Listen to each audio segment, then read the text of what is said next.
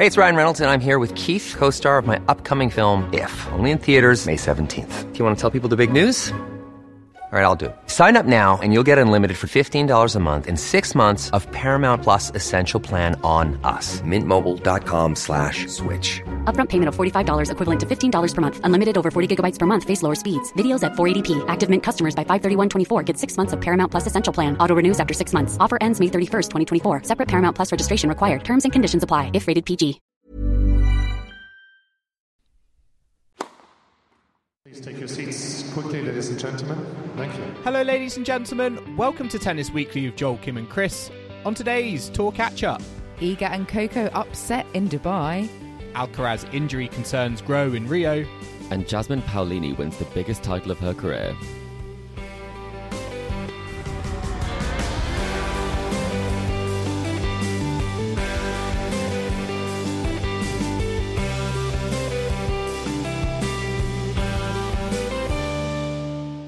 Kim, Chris, today is the 26th of February and we are here to catch up on the week in tennis at Tennis Weekly HQ. The Middle Eastern swing is over for the WTA Tour. The Golden Swing is coming to an end for the ATP Tour, and we are looking forward to the Sunshine Double in the United States. We are indeed. Lots of swings and going on to a double now, it seems.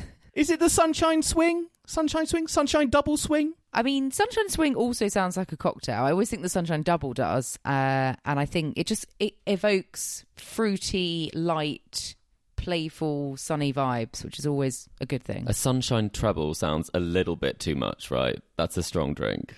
Yeah, 3 shots of... Tequila sunrise, maybe? Something like that. It could be. I'll leave the shots to you guys. I know Joel, I mean, I don't know what's in a woo-woo, but... It's got to be something. I'm a Hugo girl, as you know. But yeah, we do have that to look forward to, but we've got plenty to catch up on before we go over to the States for the start of the Sunshine Double Swing. What's been happening in the world the last week? I think there's been quite a few exciting, fun things before we get into the actual results, hasn't there? Yeah, I've got Kim and Chris. The Instagram photo that broke social media is, of course, Novak Djokovic and Rafael Nadal spontaneously on a plane together. Miraculously, I don't know how this happens, but they booked themselves on the same flight and they took a selfie together. 1.1 million likes later, it has had the tennis world up in arms. Has that got more likes than that Bradley Cooper selfie from the Oscars? It's a lot of likes, isn't it? From a few years ago. Or is it less popular than that? But yeah, I mean, is it a private jet or is it It's not a jet. Airline? That's what surprised me. We did have a phase where we were very into the airline sort of activity of players and what their flights were. And this is what's baffling about this. Who would have thought that they wouldn't be in a private jet? Or between them they could have a private jet, surely. Is it an environmental thing, maybe? Oh, it could be. I do love how in the selfie there is a guy in the background just sort of minding his own business with headphones on, probably just unassumingly watching a film or some TV, and he's now in this selfie that has kind of exploded on the internet. I hope he's not a tennis fan, because that would be extra funny, because I saw some captions that said like 43 Grand Slams between these three on the flight. And obviously it's like 2023 24. I bet his friends and family are loving it if they've seen it, if they're one of the 1.1 million people. I mean, the other player that has a lot of Grand Slams, that's not in that photo, is Roger Federer, and he's out in Thailand at the moment. So he's certainly not on a plane with Novak and Rafa. He's out in Thailand. I assume he's just on holiday because he's been posting videos and photos of himself on a boat. It's not part 2 of that Trevor Noah travel documentary, is it? Oh, well, the Swiss I don't tourist know. board for Thailand. I can see it now. What I loved, though, is we talked about this a few episodes ago, but Federer put up the first kind of reel of images and videos, and he had Ellie Goulding Still Falling For You as his music of choice. So clearly he is a massive Ellie Goulding fan. That must be why she was the one chosen for his retirement at the Laver Cup. We were very confused at the time. I think we tried to figure out what song it was, and I never thought that we'd be seeing sort of Roger Federer in his sort of pointed straw hat with the caption "Floating through Thailand," set to the sounds of Ellie Goulding "Still Falling from You" from the Bridget Jones soundtrack.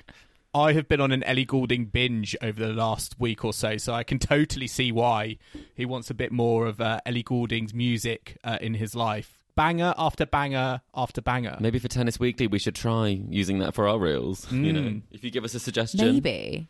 But keep it coming, because I really like Roger Federer's holiday snapshots on Instagram. I'm loving them myself. I would arguably say, I mean, given the weather in Thailand, it looks like from the photos, maybe, I mean, if I was there, the Ellie Goulding song I would have chosen would have been Burn. Has he got a sun cream, or is he an after sun kind of guy? Who knows? I'd hope both, because, you know, skincare. Yes, I'm sure he's got only the best for Roger, I'm sure. Looking so young, yeah.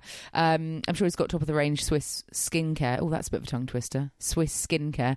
Say that many times quickly. But Joel, Chris, what's been your kind of fun, playful thing from the last week? Well, going from a player with slightly less Grand Slams, which I think is a bit unfortunate, but for Daniel Medvedev, he's actually hired someone else to his camp, and I just thought I saw this wonderful thing which said that he's now hired Gilles Simon, who does not have a job title.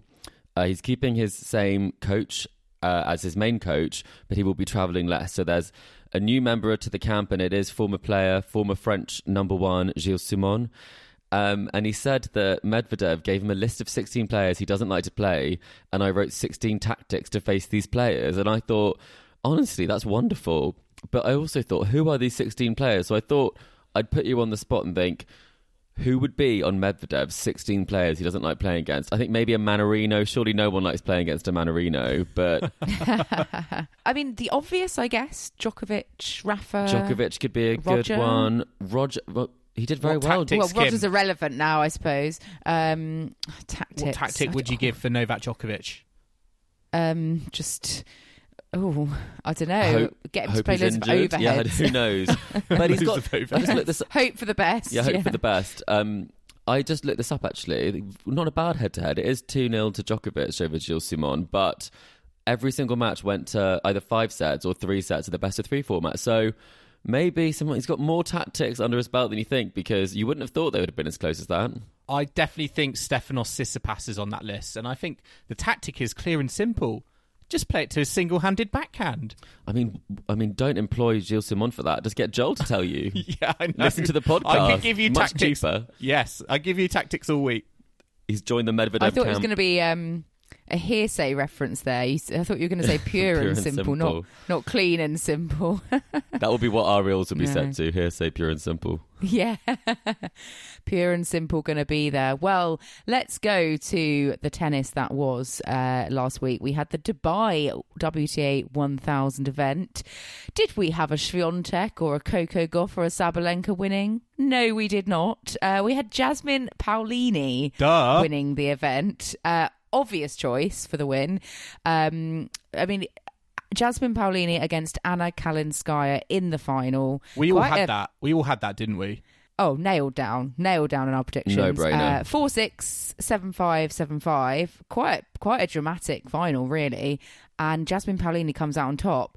Chris, talk us through Jasmine Paolini as a WTA 1000 champion. Well, firstly, it definitely was not on my bingo card. Did not see this happening because, I mean, she had a pretty good Australian Open reaching the 4th round before she actually went out to Kalinskaya. So she definitely has been kind of upping her game. But, I mean, a 1,000 title is a really big leap. I think previously I believe it's her second title. And previously it had been, I think it was a 250. So why not start your second title run with a 1,000?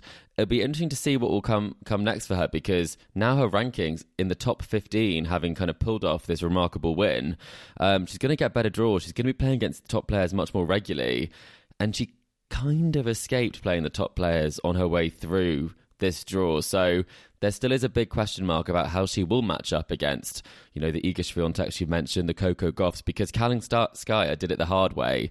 I mean, she was the giant slayer of the week. She took out Ostapenko, Goff, Swiatek, and then she was serving for it, I believe, or it was on her racket and she didn't quite get it. So I think that it's taking your chances for Paolini against a player who had never been there before. Let her get the win. But at the same time, I have to say, player of the week, I'm not sure it would be Paolini. I think for me, it might be Kalinskaya. Yeah, Kalinskaya, 6-4, 3-1. She was up in that final. She served for the match at 5-4. She didn't get a match point, but, you know, really disappointing for her. She must be absolutely ruining the kind of lead that she let slip. And, you know, she did also extremely well at the Australian Open. Was she semi-finalist? Quarterfinalist. Quarterfinalist, yeah. So, you know, continuing her run of good form this season. Yeah, Joel, what did you make of Kalinskaya? I mean, what do you think was the kind of the key difference really in that final, that Paolini was able to just kind of keep going and you know what that last set, that at the closing stages of the match, what was it that Paolini did to get over the finish line? I think it was more, you know, Kalinskaya, I think, certainly got a touch nervous. I think, you know, it was almost a situation where both players in a very unexpected moment in a WTA 1000 final, and it felt in that very final part of that third set who was going to handle their nerves best. And Kalinskaya, sad to say, it almost sort of just kind of fell apart from her because Paolini really kind of grabbed the momentum. She won 16 of the last 19 points, sprinted through those last 4 games, and you know, took the match. So I'd say with Kalinskaya, maybe her nerves let her down a little bit towards the end, but at the same time, Paolini, I mean, she's just battled through round after round, you know, this tournament. You know, had Admire, she was a set, and it almost looked like she was, you know, on the verge of going out. Sorana Kaseya as well in the semi-finals. She had to save 6 sets points in the second set before coming through in a tie break. And I think that's just been the story of her tournament. She's just had unbelievable mentality, strong belief, strong desire to win, and that has seen her through where some of her opponents like Kalinskaya have not been able to get it over the finish line. I just want to ask a question here to both of you, because we were not predicting that Iga would come into Dubai and not bring the form that she had previously. It was such an out of sorts Iga, and I saw the statistic. This is 343 days since her last straight sets loss, which is very impressive. But I was watching most of that match and it looked like her forehand broke down, but I think Kalinskaya was just hitting the cover off the ball and straight down the middle. That backhand was really being hit hard. And do you think that is still the way to beat Iga? It's just to absolutely pummel the ball at her, take the time away, and see if she lifts off the ball and starts kind of pushing it out the back, because it looked like she just followed the game plan and it worked. I think for me, Kalinskaya in that match, she was also very calm and composed, and she didn't let Swiatek and her bag of tricks, I think, phase her. And I think that actually got under, you know, Swiatek's skin. And I think there was times where I was almost expecting Swiatek to change it up from the baseline, you know, whether that was coming to the net, bring in some drop shots, change tactics, and it didn't really happen. And that's what I felt kind of with Kalinskaya, that she was just able to stay calm and composed, and you know, Swiatek wasn't willing to adapt or change, and that, I think, fell into Kalinskaya's hands. I mean, Kalinskaya coming through Coco Gauff and Iga Swiatek, so she really was the giant killer of the week. Where do you think she can go from here? I mean, what do you expect to see from Kalinskaya over the next kind of few weeks? Are we picking her to potentially pick up, you know, I mean, could she get to another final of the one of the upcoming 1,000 events, do we think? I think her game win it next time? She has the game, and I think she showed us that Australia quarterfinal wasn't a flash in the pan, that she really can play at this level. And I think she surprised a lot of people, and as Joel said, it didn't look like she surprised herself really, because she was so calm in those key moments against the top players. But then I guess winning the title is another sort of kettle of fish when it gets to that point. But really solid backhand. She takes the ball so early. Her serve was playing, I mean, it was very much better than I have ever thought it would be. And I think it reminds me a little bit of like Jo Konta, in the sense that, you know, she's a little bit more mature when she's making her breakthrough, in the sense that this isn't a 19-year-old. It's someone who we didn't necessarily think would reach this stage based on the form book previously.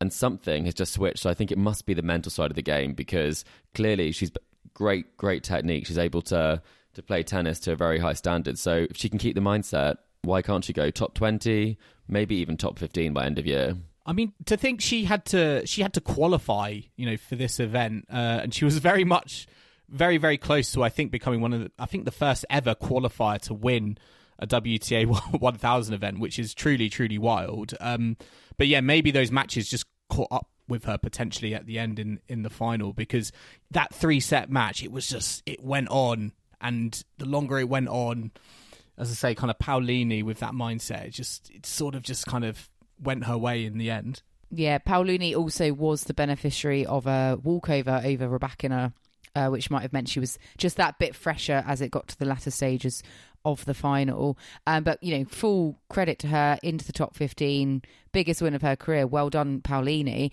Just a note on Sabalenka. This was her first match back in Dubai since winning the Australian Open. She opened against Donna Vekic in the first round and lost. And not just any old loss. She was bageled in that third set. What did you make of Sabalenka kind of and her performance? It's not the way she would have wanted to have kind of returned to the tour, is it? No, it wasn't. I think, to be honest, it's not too surprising when you look at it, given the fact that this did happen last year as well in a very similar format. She lost early in Dubai. So I think we weren't expecting her to lose so early, especially because she has a very good draw. We thought we were going to see some clashes between maybe a Rybakina, Sabalenka semi-final potentially. But I mean, it's a long time since she's played, and a long time since she's had that victory, and it's completely different conditions, and you have to get, it's a muscle you've got to continue to work out. So I think she's got to get herself back on the tour more regularly again. And I'm sure that we've seen this, she's been bageled at the start of the year against Rybakina, and then she picked herself up and she won a Grand Slam. So I don't think anyone's particularly worried about it, but it does seem like Vekic might be a bit of a bogey woman for her. The head-to-head is Donna Vekic 6, Aryna Sabalenka 2. And I always thought that, a stone had been turned perhaps in this rivalry, and we were going to see Sabalenka come out with a victory against Vekic in this match, but it wasn't the case. I mean, what is it about Donna Vekic, do you think, that Aryna Sabalenka just has such a hard time with? Ooh, I think it's probably the fact that Vekic does love a hard ball. I think when she's generating her own pace, she makes a lot more mistakes, and you see her lose some matches. I mean, 6-1, 6-1 against players who are a lot craftier on the court, and she can kind of beat herself at times. So I think probably Sabalenka is a combination of Sabalenka doesn't like to be rushed, Vekic likes the pace, and, if you catch Sabalenka on a day where she's making a few more unforced errors than winners, it gives Vekic a great opportunity to get a win. So I think it must be that sort of a matchup side of things more than it is to do with the fact that Vekic plays particularly well. She is a big match player anyway, but I mean, I was surprised because she has had some very topsy-turvy results this year, Vekic. So not so surprised by the head-to-head, but surprised by this result. And a bagel to finish was really surprising for me. I mean, Vekic, we know she's a bit of a princess of the grass courts as well. So I wonder if some of those wins had come out on the lawns. But let's continue in the Middle East, because we also had the Doha event on the ATP side of things, which was a 250. And this was won by Karen Khachanov in the end, 7-6, 6-4 over a bit of a surprise finalist, I suppose, Jakub Mensik of the Czech Republic, who, well, he had quite a few big wins over the course of the week. But yeah, Khachanov is the champion. I mean, he hadn't won a title, I think, since last September, so he's picked up another one. It's his 6th ATP title in total. Which actually, I don't know if that's surprising or not. I felt like he might have picked up maybe a couple more as he's been around for quite a while. But he didn't face a seeded player en route, so quite a comfortable week for him in total. Perhaps more interestingly, I suppose, Jakub Mensik. What do we know about Mensik? Because I have to say, I'd not really seen much of him before this week. I know he's a next-genner, isn't he, Joel? Yeah, he's a very, very handy player and a very bright player, I think, for the future. I was watching a few videos, a few interviews of him. He's spoken about Novak Djokovic being his inspiration, and you can see in terms of the way he plays his game, he's a handful, for the for big big players, experienced players. He shows no fear. And I think that's what you need, at this stage, particularly when you're coming up against such stalwarts of the game like Gael Monfils, Andy Murray as well. Although I do think Andy Murray probably should have won that match. But he just is very aggressive, I think, from the baseline. He has a lot of good shots. Doesn't feel like he's got any obvious weaknesses. And it's just, for me, this is almost kind of his breakout tournament. And although he wasn't able to get it done in the final, considering the names he took out to get there, it was very, very impressive. And maybe quite similar to Callan Skyer in terms of the calibre of names he took out en route, but just not able to get it over the finish line. Yeah, he's up to 87 in the rankings now. So he's in the top 100 where he's debuted now. And like you said, he had a real battle against Andy Murray in the second round. 3 tie breaks it was. A bit gutting for you, Joel, and other Murray fans, that I'm volley, sure. That backhand volley at the net on set point in that first set that he went on to lose. I'm still having nightmares about it, I think. Yeah, a bit of a shame. We know Murray's lost quite a few long battles, 3 and a bit hours. It's tough. It's tough out there. It does tend to make you think, though, that when Murray has these losses, everyone writes, Murray, worst loss of career. And then fast forward, he takes out Rublev in straight sets and then pushes Khachanov all the way in the final. So it does put a bit of perspective that we shouldn't necessarily be kind of jumping to conclusions, because when you look at that in the light of the rest of the tournament, I mean, he took out a top 10 player in Andrei Rublev, who's someone who has previously won in Doha before. So I think that does definitely give it a bit of a different perspective. It softens the blow. It does. Softens the blow, definitely. Absolutely. It does. It seems like beating Murray is almost like the catalyst for people to suddenly have the week of their life, or playing Murray seems to be. But, I mean, what great prospects he has. I mean, he's 18... and he's already kind of putting together such great results on the tour. And he pushed Hurkacz to 5 sets at the Australian Open. So he's definitely working his way up, and I'm sure his ranking will only continue to rise. Yeah, and in the final against Khachanov, that first set, it was, went 14-12 on the So tie close. break, So, Khachanov had to save 4 set points. It was really close. I mean, it could have, if he got that first set, Mensik, could have gone all the way and won the title. Khachanov loves winning a tiebreak 14-12 because he did that in the first set against Popperin in the semi-final. He's not there you most go. mentally Doesn't rock go solid. too Yeah, easily. he doesn't, does he? But I mean, it's quite impressive because he did serve 16 aces. Jakub did. So, I mean, to win a tiebreak against someone who's serving that many aces, I mean, that is quite the feat. That's almost like when Hurkacz loses loses matches 7-6, 7-6, 6-7, or whatever it would be, but didn't even face a break point. So I guess the work that I would say has to be done would be off the ground rather than off the serve. It seems like probably playing against these top players, they are just that bit better from the baseline right now. So that would be an area where, I mean, he's 18, there's so much room for improvement and time to improve. One question I was just going to ask Kim on this. So we've talked a lot about Alcaraz and where he is kind of on the form side of things, but now we've got this another gen coming up. So have we got new gen, next gen, current gen, and future gen, and then we've got, the big 3. How do we make sense of all of this now when we go through these things? And we've got babies who are like next I gen. know. Toddlers. We need a code for it. It's like the multiverse. It's like a multiverse. Generation it's like multiverse. a pyramid. Yeah. Measure your height against the wall. I mean, one of my favourite comments, as you know, that I saw on social media last year when Wimbledon was having those issues with what round people were playing, and because of the delays, and it was all, the draw was all screwed. It was no rounds, just vibes, which made me laugh. So maybe it could just be like no gens, just vibes, no ages, just vibes. No gens, just vibes. I like that. I don't care how old people are. I'm just going to want them to play on the tennis court. Why don't just radical idea here? Let's take a Grand Slam and categorize players by the generation they're in and make that each quarter. So we can get. So we definitely get some multi-generational clashes. Yes, the best of the mid-gen. Yes, exactly. That's what I'm doing. Okay. I mean, are we bringing back? Rod Laver. Yeah. Maybe not that much. How generational are we going? We'll have a generational alternate. Okay. Right.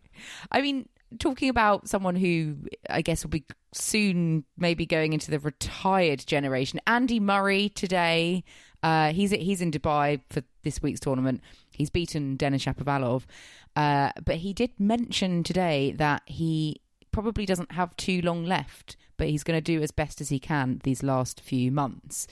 So I'm paraphrasing him there. But Joel, big Murray fan, I know. Do you think that he's really indicating now that he's planning to maybe retire at Wimbledon?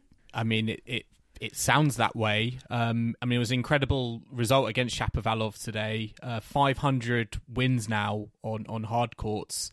But as a Murray fan, you can't help but notice in that interview he's now put a time frame potentially on on when his tennis is coming to an end. And with that, it does sound like the British grass court season could be his last hurrah. It wouldn't necessarily surprise me.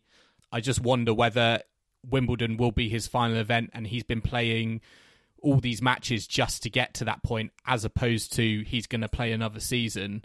We'll have to wait and see, but it does sound like the grass court season could be, I say, that sort of last moment to see some Murray magic on a tennis court.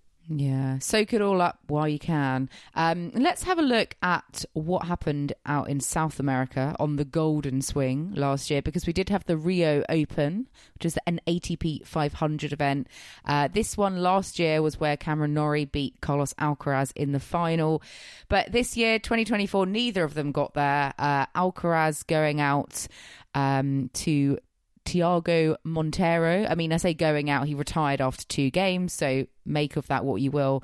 Cameron Norrie getting beaten in the semi-final by Mariano Navone, an Argentinian qualifier. So that wasn't great. But it was ultimately won by Sebastian Baez in the end, who came across Navone in the final 6-2, 6-1. It was quite one-sided in terms of the scoreline. So he picked up his 5th title of his career and his biggest title to date at this 500 level. Chris, what did you make of the action in Rio? Sebastian Baez, surprised by that, or perhaps more surprised by Navone, the qualifier, getting there? Well, to be honest, I think I'm just a bit surprised that, we didn't have Alcaraz making a deep run and we didn't have Norrie making a deep run, because, last year's Golden Swing was basically, the Norrie-Alcaraz show where they were just kind of trading titles. So they really haven't made an impact this time. So I think my big takeout is I'm very pleased with Baez in this, because he's a player who has quite a different background from a lot of the Argentinian players. He didn't come from much at all. He worked very, very hard. He's a real grifter in terms of how much he does play on the tour, how many tournaments he plays, and he didn't have the sort of funding that like the Echeverrys and the Cerandulos had. And actually, what I think is kind of interesting is some of these results, when he plays against an Argentinian, he does rather well, because, it's straight sets against all of the Argentinians he faced. And he does say, unlike the other Argentinians, he thinks that friendship doesn't always help. It can be a hindrance.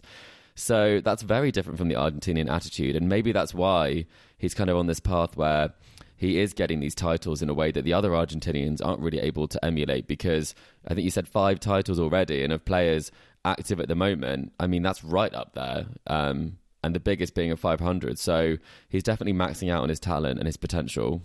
Yeah, he's only 22 and he's got 5 titles. So I think so that he's still pretty young, isn't he? So but yeah, and obviously Navone, his the first time he would have been in this position. So he had a great week coming through, beating Norrie. That was quite a comprehensive defeat, 6-4, 6-2 over Norrie. And Norrie had been kind of going through relatively comfortably up to that point. I watched some of that, Kim. Norrie did not look himself during that match. I wondered actually at some points if he was going to withdraw or retire, because it did look like he was ill. I don't know if he'd had something dodgy to eat or what it was, but he was just not at the races at all.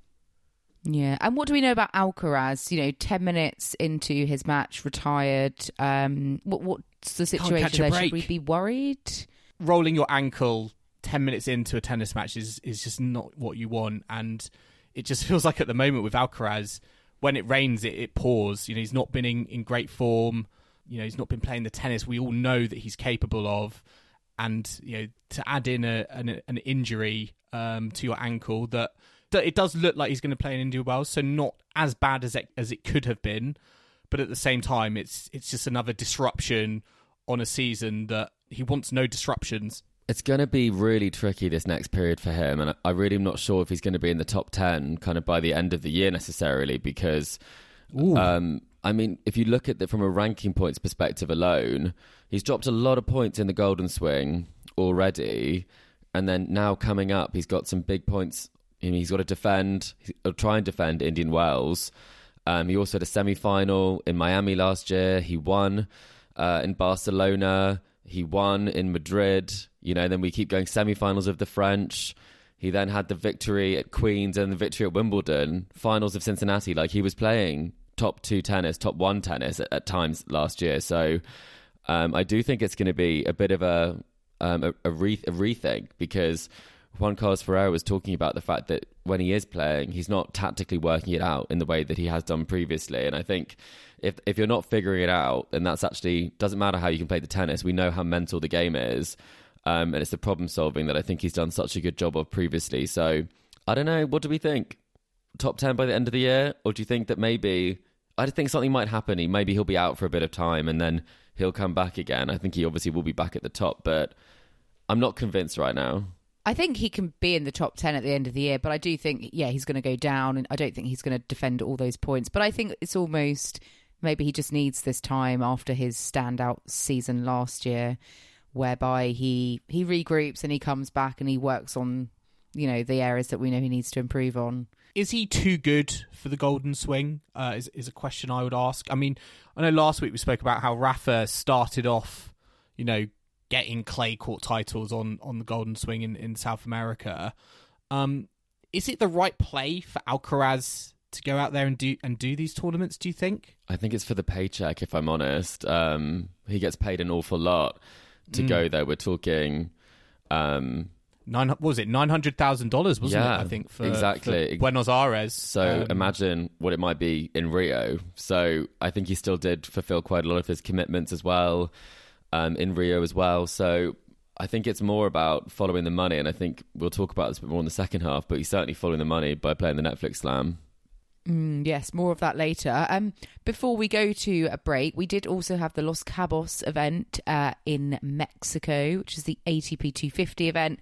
This one was kind of also full of surprises, but very fun week for a certain someone. That's Jordan Thompson taking home the title 6-3, 7-6 over Casper Ruud in the final. Jordan Thompson, well, he had to play, I think, 3 matches on the last day alone. Came back various times across the course of the week. I mean, it's a real dramatic turnaround in his fortunes. I don't know really where to start, but what an effort from him, because it's been dubbed a bit of a miracle week for Jordan Thompson. I mean, I guess to start with, in the quarterfinal, he was down 6-love, 3-love against Alex Michelson. Turned that one around, was down in his semi-final against Sasha Zverev as well, and then was also, well, not down against Ruud, but just had a bit of a battle to cap it off. But then had to play 2 doubles matches on the final day as well to win won both of those, won the doubles and the singles down in Los Cabos. I'm tired just talking about it. I can't imagine how shattered he must have felt after the but what a feeling. What match. A feeling. I mean, your first ever ATP Tour singles title. I mean, he's been battling on the way on the tour for a while now, and I think this is just rewards. And, to think that he was so close to going out in that quarter-final. I think he himself said that he thought he was going to be double bageled. It was 6-love and all points for 5-1. Yeah, it was... That's so different, isn't it? To turn that around. We were going to be talking about him in a completely different light. Yeah. It felt like at that moment, but to consider the run he went on from there to the final, and then to get that win in straight sets over Casper Ruud, and I think he finished at like 3 a.m. local time to win the doubles trophy as well. It's very special, I think, when you win your first ever singles title on the tour, but to win singles and doubles, that is a very, very impressive feat. I felt a bit bad for Casper, though, because he was beaten in both finals, because Casper made a doubles final of all things, which is quite surprising. Yes. So Yeah, I mean, that's a double dose of defeat that he had to take against at the hands of Jordan Thompson, which you think he might get one of the two, but Jordan was not in a particularly generous mood. I don't think he lost a set in the semi-finals or the finals of the doubles or in the finals. So it's a great result. And I found out the last time this happened, would you like to hazard a guess who last won the singles and doubles on the tour? Yes. I think I've got it. Is it? Yeah, I know. I was thinking this as she went on to say you know it. Come on then. Well, I was going to... I don't know. Joel, do you want to say or shall I? Give him the glory, go on, Joel. I could be completely wrong, but maybe this is why Kim's asking me. I want to say Andy Murray won the Tokyo Open against Rafa, and he won the doubles with Jamie Murray. That's way long ago. Is that right? too? Is that what so? What year are you talking there? I think that happened. Maybe it wasn't the last time it happened. I don't think it happens that often though. Is it not Feliciano Lopez at Queen's in 2019? Ooh. Oh, it's probably neither. Is that? I think it's Washington. Oh, 2022. Okay. And right. Any more guesses? You've really gone old school, you guys. Absolutely. You've just gone for your faves, Spaniards and Brits here. It was Yannick Sinner. It was Nick Kyrgios who did it. Oh, yeah. So, oh dear. With Kokonakis, Australians, they clearly love. I'm not sure who he did it with, but yeah, Australians. It's something about the Australians, multi-talented nation. I mean, I did also have to look up the doubles that with Casper Ruud. I thought, oh, he doesn't normally get to the semis of the doubles, but he was playing with William Bloomberg. So there we go.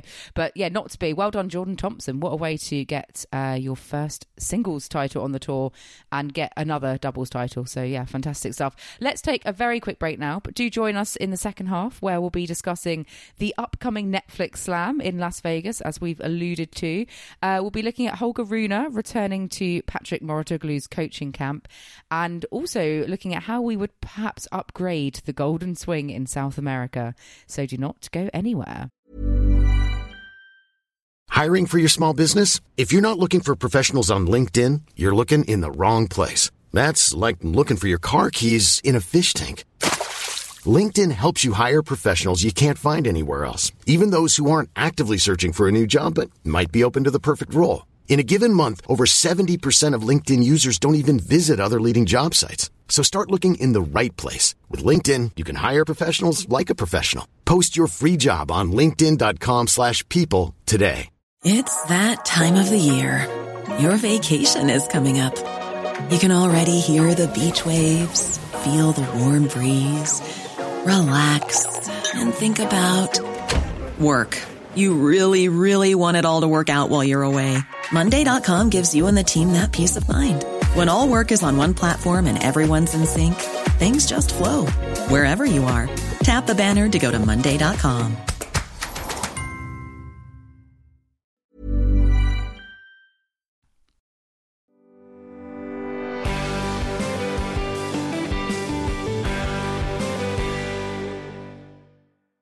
Welcome back to the Tennis Weekly podcast. And now we're going to move on to a mysterious player. We haven't done this for a while. It has returned. We haven't forgotten about it. Much better than Joel's game. I can't remember what Joel's game is, but I know I wasn't good at it. Oh, yeah, we had a new game, didn't we? But we'll be bringing that back, don't worry. Okay. Get that one out of the box soon, Joel's game. Right, I've got one for both you and, both of you and our listeners, so you'll have to fight it out amongst yourselves as to who's going to Yes, they can play along at home, can't they? Pens and papers at the ready. Yes. So, right, I'm going to read out a succession of clues and we'll see how you all get on. Chris, I know once upon a time you did get the first clue, which was usually someone's birthday. So I'll be very surprised if you get this person too long based on their Wikipedia. Birthday. Okay, right. Mysterious player. I was born on the 7th of August, 1997. Ooh. Interesting. So probably still playing at the moment. I should hope so, yeah. Who's going to go first, Chris? You can pick him who goes first. Oh, Joel, you go first, because you look like you're struggling. Being mean. I'm going to go with Hugo Delian. That's not actually that bad a shout, really. But no, it's not Hugo Dellien. I'll go for Francis Tiafoe. Incorrect. Not there just yet. So, next clue is quite a general one, but potentially important. I play right-handed with a two-handed backhand. So, Oh, that narrows it rule down. out some people. I'm just going to say the same guess, right? Yeah. Okay. Adrian Manarino. Oh, no, it's not going to be Adrian Manarino. He's too old. No, he's not that young. I'm going to say Francisco Cerundolo. Incorrect. Anything else from you, Chris, or shall I proceed? Well, I've got to give it a guess, haven't I? I'll go Andrei Rublev. Incorrect. My highest career ranking is number 36. Oh, God. Kim. Oh, this is right in Chris's sweet spot. 36. That is not great. It could be... Is it a female player as well? I know, you always assume it's a man on this game. No, because it's really hard to know. I just assume it's a Spanish male player. That's what I go with. And then I'm going to work my way up to it. I wish we could ask questions, Joel. Yulia Putintseva. No, it's not Putintseva. That would be truly iconic if that was what you got. Well, in that, so we need a 26-year-old right-hander, 36. That's very specific, isn't it? I can't think of anyone who would have had a career high. Maybe it's a double specialist. Oh, I have no idea. I'll just go Taylor Townsend. I have no idea. Incorrect. Okay, next clue. I made my Grand Slam debut at the 2021 Australian Open after I qualified and reached the second round. Second round. It could be a double specialist. I'm going to say Storm Sanders.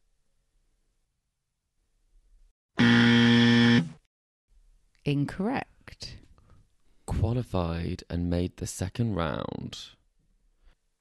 I'll go for... I actually have no idea. I'm going to pass. I literally am passing because we're not getting closer, are we, Joel? Okay. I reached the semi-finals of the 2022 ATP Cup after winning 2 singles and 3 doubles matches with my teammate Daniil Medvedev. Oh, my God. I think... Right, so you know it's a bloke. This is... You've carved out a horrific mysterious player. It was... People said bring back mysterious player. Now they won't be. Impossible player. Russian player. I think I know who it is. I think I did as well. Do we? I think we have to say it on the same count, because otherwise... Oh, do we? Ooh. Yeah, okay. Shall I count you in? On the count of 3, when it gets to 3, you say the name. Okay, so 1, 2, 3. Roman Aslan Safulin? Karatsev. You said something different. So just for the purposes of Aslan's been Joel higher than said 36. Aslan Karatsev. Oh, yeah, he has. Joel says Karatsev. He has. Chris has said Oh, Safulin. I think Chris is right. If I give you the next Oh, clue... tell us the next cue. Come on. I reached the quarterfinals of Wimbledon in 2023. Oh, it is Roman Safulin. It is Roman Safulin. Well done, Chris. Oh, no. That was the hardest one we've ever done. Ooh. Do you know where I got my inspiration from? I was away for the weekend with some friends. With Roman. And, maybe it was a Roman site you were at. My friend said, "Oh, who's that Russian tennis player? I've been following them since Wimbledon last year." And I said, "Oh, I don't know who you mean." And they couldn't remember his name. And then they did a bit of a Google and they went, "Oh, it's Safulin." And I was like, "Oh, right, okay." And so then making hence, waves he became my amongst your friends, mysterious Kim. player. Fair enough. Making waves amongst my friends who don't really follow tennis. He's not So done much yes, since, Safulin has he? is famous. No, not an awful lot. But had a win over Alcaraz, I think, last year as well. So He's getting the wins here I think and there. in Paris, he got a win, over Alcaraz. So he's had a few upset wins, but But his highest ranking of 36 was in January of this year. Oh, so watch this space. Exactly. Well, listeners have to let us know, did you get it from the first clue? And if you did, we will send you a t-shirt. Not a t-shirt, we'll send you a tote bag. Yes. Yeah. We'll send you everything. Everything we have. Have you memorised every ATP player's birthday? Exactly. Maybe that's a new quiz, ATP birthdays. Well, let's have a look what's in the Tennis Weekly mailbag this week. We've had David get in touch with us on email. And David has asked us, he said, "Hi, Tennis Weekly. With Andy Murray this week on social media saying that South America should have its own dedicated swing plus a Masters Series event, what changes would you make to improve the golden swing?" So thanks very much, David, for getting in contact with us. And he's referring to a tweet by Andy Murray, which Andy was sort of expressing the fact that the golden swing have incredible tournaments and fans, amazing atmospheres. It's a big part of their sporting culture, and that, they should really have much more kind of credit given to them for that and rewarded with their own Master Series, perhaps. So what do you guys think? Do you agree with Andy Murray? Do you think more could be made of this phase in the calendar? Well, we were at, obviously, Buenos Aires with Alina there, and she said that they've been applying for years to be a 500, and it really does have the feel of a 500 size-wise based on the different tournaments that we've been to and that she's been to. And so it feels like they aren't upgrading it because Rio's not being upgraded. So it almost feels like you should upgrade Rio, and then you can upgrade Argentina, and then it makes it a lot more kind of, I guess, more incentive for the players to go down and play there. And I think the other thing I would do, and this could be very unpopular, and Murray did say that this could be an unpopular opinion, but I really don't have much time for these US 250s where it is just, it's just the Americans who don't necessarily want to travel at that time, and they're already going to be playing, in Indian Wells and Miami. And I think you don't really need to have them competing and kind of taking some of those players away from the clay, because seeing different players like Cam Norrie playing the golden swing, I think it's actually a very interesting prospect, seeing players in a different situation, a different environment you've never seen them in before. So I would say yes, and I think a lot of the players do always want to make sure that they go back and play it before they retire. Like Stan said that to Alina in press, that he wanted one more final golden swing, and you just think it's something special down there. So I think it more than deserves it. Yeah, it feels like the golden swing as a fan, it's like almost like in bucket list territory, I think. The events, you see it on TV, the atmosphere, it doesn't look like anything else on the tour. And, seeing all the fans at the Buenos Aires event, it just shows that there is a real appetite for tennis out there. And it's almost a shame that they can't cap it, I think, with a Masters 1000 event. And, if that is, I think that should be the case. And I think it should be kind of what everything is kind of leading up to, because it doesn't feel to me like there is anything that they're kind of leading to, because we have this 500 event in Rio, that's great, but the week after we've got kind of like the Chile Open, I think, which is another 250. So it doesn't to me feel like there's any sense of building towards something, and I think that's a kind of a missed opportunity. So I do wonder whether there is kind of potential to maybe make Buenos Aires a 500 and have Rio maybe as a Masters 1000 event, get some players out there who might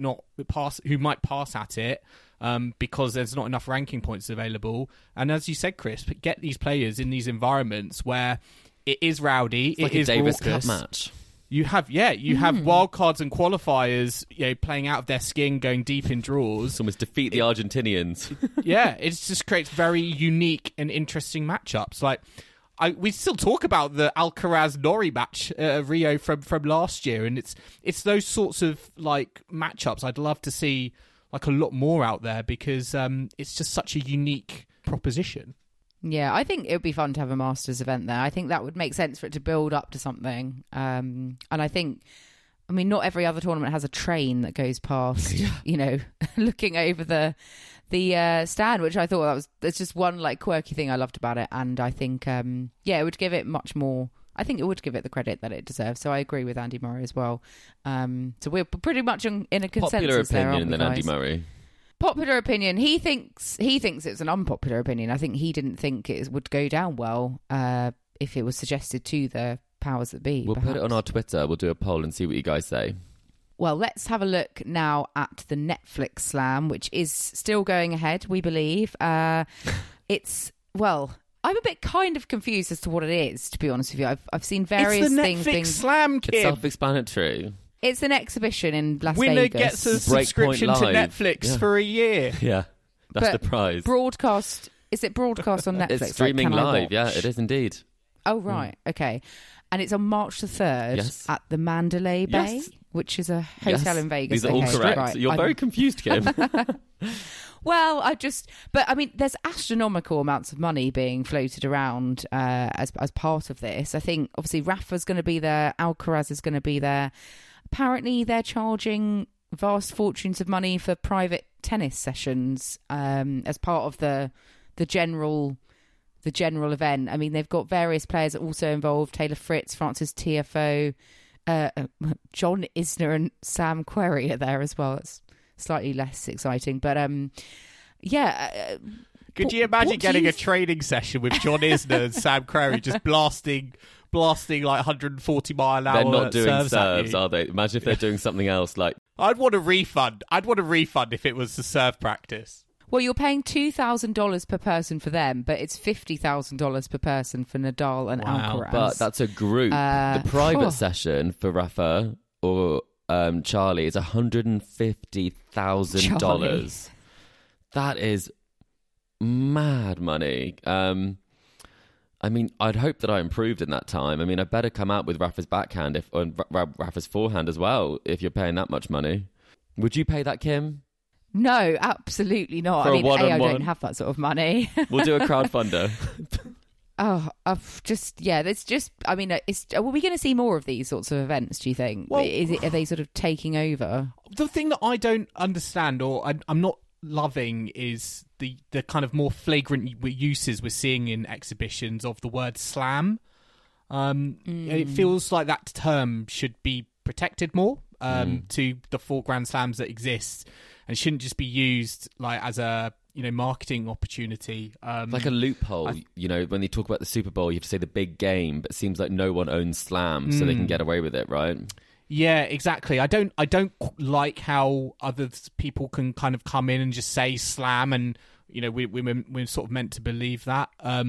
So I don't like it from that perspective. But we're seeing like exhibition events crop up more and more. It doesn't surprise me, particularly with what Netflix have been doing with Breakpoint, for example. But should these players be playing it? I'm not sure, particularly at the moment where Alcaraz, with his ankle injury at Rio, is this the wisest option? Rafa as well. I guess it makes more sense from him because this is a bit of match practice coming back for the Indian Wells. But there's a part of me that's kind of like, there's no real need to play this, is there? It did seem a bit cursed, didn't it? As soon as that happened, when obviously Rafa then pulled out of the Australian Open, and then now Carlos has obviously got injured. And when there's big money on the line, I guess you still have to turn up and then probably play at 50%, which is obviously not what people are paying for. But I'd argue the sort of people who are going to see this is broader than the normal tennis audience, and probably are going more because they're such big fans of these players. So I think we'll see more of it. It makes you it begs the question, before UTS, there's always a fun game where they all play together. Maybe that will start to be monetized in a different way, and maybe that's the future of how some of this stuff is going. But I mean, I'm not sure that many of these are looking to get into coaching whilst they're still active players. It's a bit strange in that sense. Tickets are $485 starting at that, plus fees and what have you. So it's it's not for the everyday person, but thankfully we'll be able to watch it on Netflix, I suppose. So hurrah for that. We'll see how it is. It might be, Joel, you fun. can review it for us and explain to Kim what happened. Yes. I just need to work out the time zone because it's in Vegas. I mean, Formula One's gone to Vegas now. They're obviously Vegas are trying to get a lot more sport going there, I suppose. So we'll see how it goes. We're not going to knock it till we've watched it. We'll share our opinions, I guess. Well, once it's happened, but if it it'll be happens, exciting to see Rafa back. If it happens, could be Isner we'll versus see. Querrey and playing in front of a Vegas audience. Oh, that would be amazing. Yeah. And in other news, we've had some updates from Holger Rune. He has announced that he has reunited with Patrick Mouratoglou, and he will become his full-time coach. with immediate effect. So they did part ways last season, and Runa has since worked with Boris Becker and also Severin Luthi, but Mouratoglou is back, and they've known each other for years. Runa being part of the sort of academy and foundation. Chris, we know you're quite a big Holger Rune follower, especially being based in Denmark. What do you make of this latest from his camp? It's definitely not a surprise, because throughout the entire time, the performance analyst Mike James was working with him, and he works for the Mouratoglou Academy. So Mouratoglou always retained a presence in his camp. A lot of the sort of the narrative that's been the rhetoric that's been used is about someone who really knows him. So I think people were looking at, is he going to go back to maybe his childhood coach like he's talked about, or will it still be Kenneth Carlson? But no, he's gone back to Patrick, and I think a lot of us thought this would be coming. I think it's when it was first announced, we weren't sure about it. When he first started working with him, and obviously it paid dividends, winning in Stockholm and then obviously getting kind of the result of his career so far against Novak Djokovic in Paris. So they did have a very successful record. They did make Masters finals last year before they split, and it does feel like that this is the right way to be going. And I think it's quite positive, because he did break with his existing management, with his mother, and now he is with IMG, and it feels like this is a much more solid base that he has, being part of that system, than it would be kind of having all these different other coaches involved, because I don't know how you'd manage the egos in that camp before now. But I put the question to you, Joel, should he have ever hired Boris, especially knowing Boris could never travel with him to lots of places? Yeah, I mean, the whole Holger Rune team situation, it feels like he's not really stuck with kind of one thing. There's been a lot of flip-flopping and coming back to Patrick Mouratoglou. It just reminds me of that, Friends episode of like Ross and Rachel, and like we were on a break. Yeah. And it's like, to me, it's almost like that. And I don't think you who's Ross and who's Rachel in this? Good question. But I don't think you can't reach the top of your game, I don't think, without a stable support team behind you. And he's just not, it feels like, had that over the last 6 to 12 months or so, and that is what has felt like has been holding him back. So if this thing gives him that stability, having Mouratoglou back gives him that stability, I think it can be a good thing. Having said that, because of the way it's sort of flip-flopped in the past, I'm still like, the jury's out in terms of how long maybe this is going to last. And it's one of those things that I think can bear fruit, and it can push Holger to places he hasn't been before, but he needs that stability, and I think you're only going to get that with time. Yeah, and I mean, he does have a large number of points actually to defend with, from Acapulco sort of through to Wimbledon. So it might well be that on paper it looks like this partnership doesn't work immediately, because he might be dropping down a bit. It all depends, but I think the latter half of the season he has a lot less to defend, so that might be where the real inroads are happening. And he does talk about, he wants a slam. I think he doesn't really care about these other tournaments now, and so I'd like to see him play less and get himself into some of those later stages, because he's got big ambitions, he's got big talent, and he's just spreading himself too thin. So hopefully, Patrick, when he worked with Serena was not playing week in, week out on the tour. She didn't need to. And I think, I'm not comparing their talent level as being the same at all, but I'm saying that you can set yourself up like Jannik Sinner did by not playing a lead-up event for the AO and performing very well. So I think he needs to learn that time on court doesn't mean time well spent always. Less can be more. Well, let's have a look at what's happening this week on the tour. We've got a hat-trick of hard court 500s this week. We've got ATP out in Dubai and Acapulco, the WTA in San Diego, and we've also got a couple of 250s. We've got the ATP Chile Open and the WTA ATX Open in Austin. Do you have any particular events that you're looking forward to the most, either of you? Anything catching your eye that you're going to be tuning into this week? For me, it's Dubai and Daniil Medvedev actually being the top seed there. When last time we saw him step out on a tennis court in that Australian Open final, it just ended in such a heartbreaking fashion for him. So I'm curious to see how he bounces back from that. in Dubai. I think he's got quite a nice opening draw against Shevchenko. Could face Chris, one of your favourites, Sumit Nagal. Ooh, he's got a wild in card, the second hasn't he? round. Well earned wild card there. Yeah, I think that would be a good one. So I'm curious to see how Daniil Medvedev gets on this week. I think.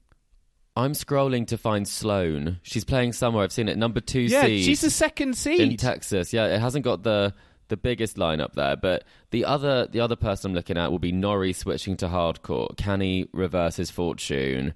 And I think there'll be some questions that will be, well, we're looking for answers for there. So I think that would be a good one to watch. And Kim, are you excited about Roman Safulin versus Stefanos Tsitsipas in round 1 of Acapulco? Well, now that we've mentioned Roman Safulin, I fully expect him to beat Tsitsipas. It just says that on the draw. Tsitsipas versus mysterious player. I mean, actually, I'm quite interested to see what JPEG is going to do in San Diego. Yeah. We haven't seen her back on dropped her coach. court for a while. So, top seed there. What can we expect just from spotted her. Dollar Hyde, the big guns. And I'm loving Katie the current Boulter? scoreline. Katie Boulter, yeah. I'm loving the current scoreline as we're recording this in Dubai. Hubert Hurkacz has just beaten Jan-Lennard Struff in 3 tie breaks. Oh, yeah. what a surprise. Last set tie break, absolutely, completely predictable scoreline there from those two. So perhaps we'll have more of the same from him throughout the week. Nicholas Jarry is also the top seed out in Chile. For the Chile Open. Sebastian Baez, second seed. Can he get another title on the golden swing? And like you said, Texas as well, where we've got Danielle Collins in action. Perhaps she'll go deep in Texas. But that's it. We'll be back next week, a bit later, I think, than usual, to wrap up these events, but also to preview Indian Wells, because obviously that is a big tournament happening in the not too distant future. Yes, very, very excited. The Sunshine Double is upon us very, very soon, so we're looking forward to that. But we're going to end our tour catch-up there. A final plug for our Tennis Weekly survey. The link is in the description. Thank you, everyone who has reached out and submitted their answers for the survey. Literally takes about 3 minutes. You don't have to sign up to anything, but would very much help us and help the podcast grow over 2024. So if you have some time, please do that.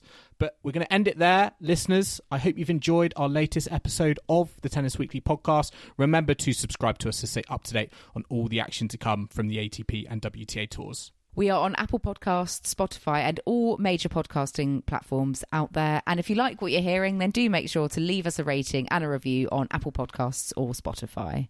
You can also follow us on social media or email the show. And on social media, you can tell us on Instagram whether you think there should be a 1000 as part of the Golden Swing. We'll put that up as well. We're on Facebook, Instagram, TikTok, YouTube, and X. And the handle for all of those is Tennis Weekly Pod.